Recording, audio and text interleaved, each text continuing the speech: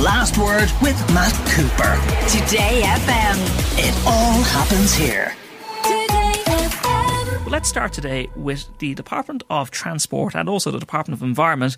Minister Eamon Ryan is tomorrow set to bring a memo to government outlining plans to reduce emissions from cars on the road. It could involve congestion charges in major cities and also hiking the price of parking. So, will it work? Let's debate. Brian Caulfield, Associate Professor of Transport at Trinity College Dublin, and Frank McDonald, my old sparring partner, former Irish Times Environment Editor. Gentlemen, you're very welcome to The Last Word. Brian Caulfield, I want to start with you. Eamon Ryan is bringing forward this memo to Cabinet. We do know we need to reduce emissions from the transport sector by the end of this decade. Getting cars off the road is one potential way of doing it, but consumers could be the people being hit with it. It would look like it would be that way. I suppose this is kind of the culling of the fleet for similar to what might be planned in agriculture.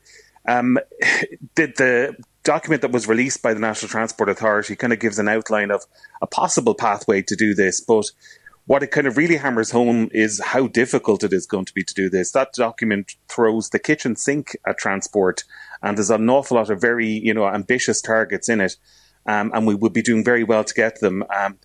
If there's a congestion charge brought in without better public transport in our cities, then yes, it will be the motorists that will be penalised. €10 per day would be the charge for driving into city centres. I think that was a number that was put into the modelling. As far as I know, there's more work being done on it, but €10 would be in line with other European cities for a congestion charge. And putting up the cost of parking by 400%. Yep, and that's another one of the measures that's in there. And we know from modelling and from research that if there's a car space available, then people are much more likely to drive, and that's one of the reasons behind that. But there are also other things in the document too about, doubling the amount of cycling, reducing the number of escort journeys to school, and making them more sustainable, increased working from home. So there's some good stuff in there as well. But, when we take the cars out of our cities, it will give the city back to pedestrians and people that live in the city. Will make it cleaner. It will improve air quality. So there's an awful lot of benefits to it as well. But, and it's a big but, we need to have the public transport provision in place first. Yeah, and that is the problem, Frank McDonald. It's great being able to say, look, in the next couple of years, and the government, the suggestion is there'll be a consultation on these proposals and they'll come into effect in a year or so's time. But if you do want to take cars off the road, what are people going to use? Well, that's part of the problem. The truth is that Ireland is one of the most motorised societies in Europe. And that's as a result of planning policies over the years, or one could argue even the lack of planning policies, because we've essentially allowed unmitigated sprawl to develop, such that, people are living within a 100-kilometre radius of Dublin and commuting into the Dublin area on a daily basis. That has been reduced somewhat in recent times by the working from home phenomenon, and hopefully that will continue. But there's no doubt about it that once you walk out your door in this country and walk along any street or road, there's traffic moving all the time. Enormous numbers of people are travelling to and from different places, visiting relatives, doing shopping, doing the school run, bringing kids to sports events and stuff like that. Just fulfilling their daily needs by turning their key in the ignition and starting and going. And many people have no other choice, Frank, because we haven't put the subsequent investment into. The problem that the sprawl that we've allowed to happen, and it's not just a Dublin phenomenon. It's also true in Cork and Galway and Limerick and Waterford, the five main cities, the four smaller cities and Dublin. All of them have huge commuter belts, and people are living in one-off houses in the countryside. They're living in remote estates that can't easily be served by public transport. So, these proposals are being made against that backdrop, and it's a very tall order to imagine that this can actually be achieved, especially within the next 7 years. That is an extraordinary tall order. Yeah, Frank, and just on that, the plans for expanding public transport in Ireland, where is our metro, where are the expanded Lewis lines, and where are the extra Dart lines? Well, I mean, we set out at the same time as Bordeaux did in planning a light rail system in Dublin. And in Bordeaux, they've got, I think it's 44 kilometres of a network up and running, 5 different lines and so on. And what have we got? Two Lewis lines at the moment, and with the metro line still in planning. And okay, there's the Bus Connect scheme as well, but don't forget, that's not going to serve the sprawl.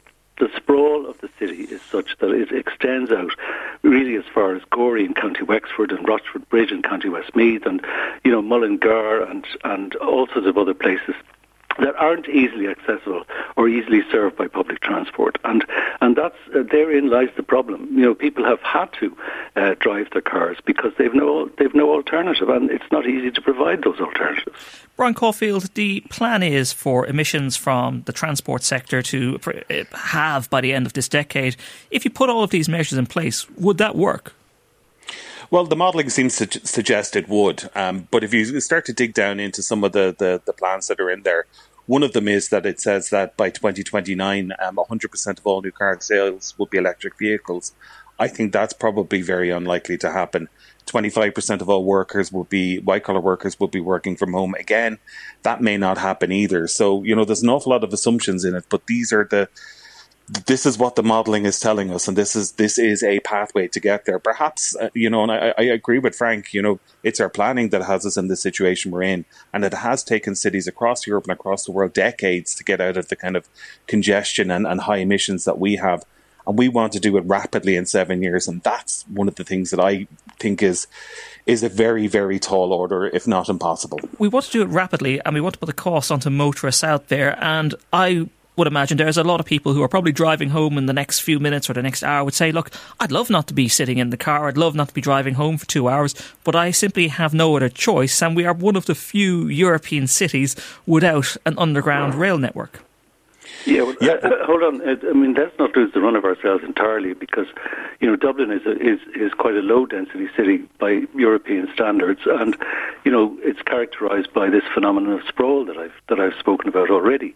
I mean, Copenhagen started out and in the late 1940s, I think, to develop all of its new areas along lines that would be served by areas that would be served by public transport.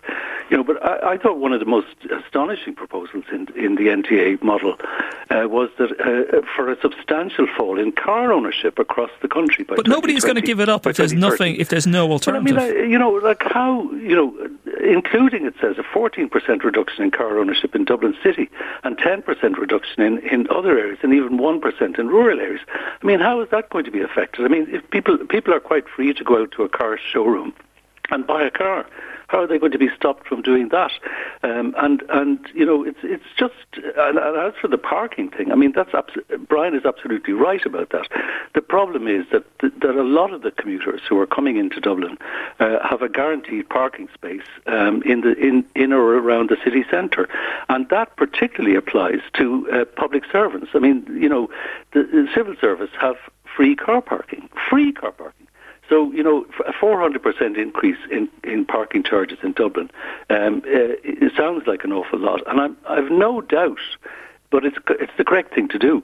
But I've no doubt that there's going to be a huge rowback against this from people, ordinary people, and plus people in the I want to bring Brian Caulfield in here, Brian, before we go. As I said, the issue here is people might want to switch, but there's no alternative. But we're not going to get any alternative to cars anytime soon, so the cost is just going to have to be borne by motorists again.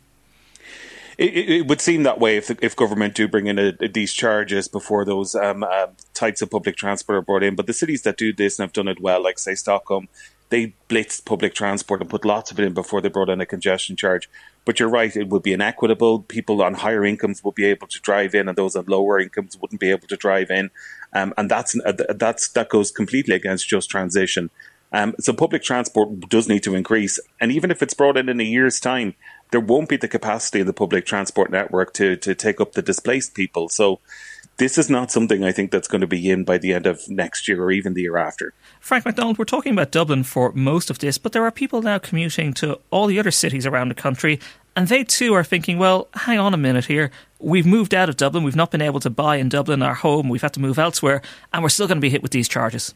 Well, I think that's one of the fundamental problems that people did decide from the mid-1990s onwards, I suppose, that they could find cheaper houses on the outskirts of Portlaoise than they could find on the outskirts of Dublin, and that was certainly true. I mean, you could get a 4-bedroom house down in a new estate in Portlaoise, for an affordable price in the 1990s, but they didn't calculate the long-term consequences of that decision, which essentially means that they more or less have to travel to work by car in the Greater Dublin area, and that's a built-in problem that I don't think is easily solvable.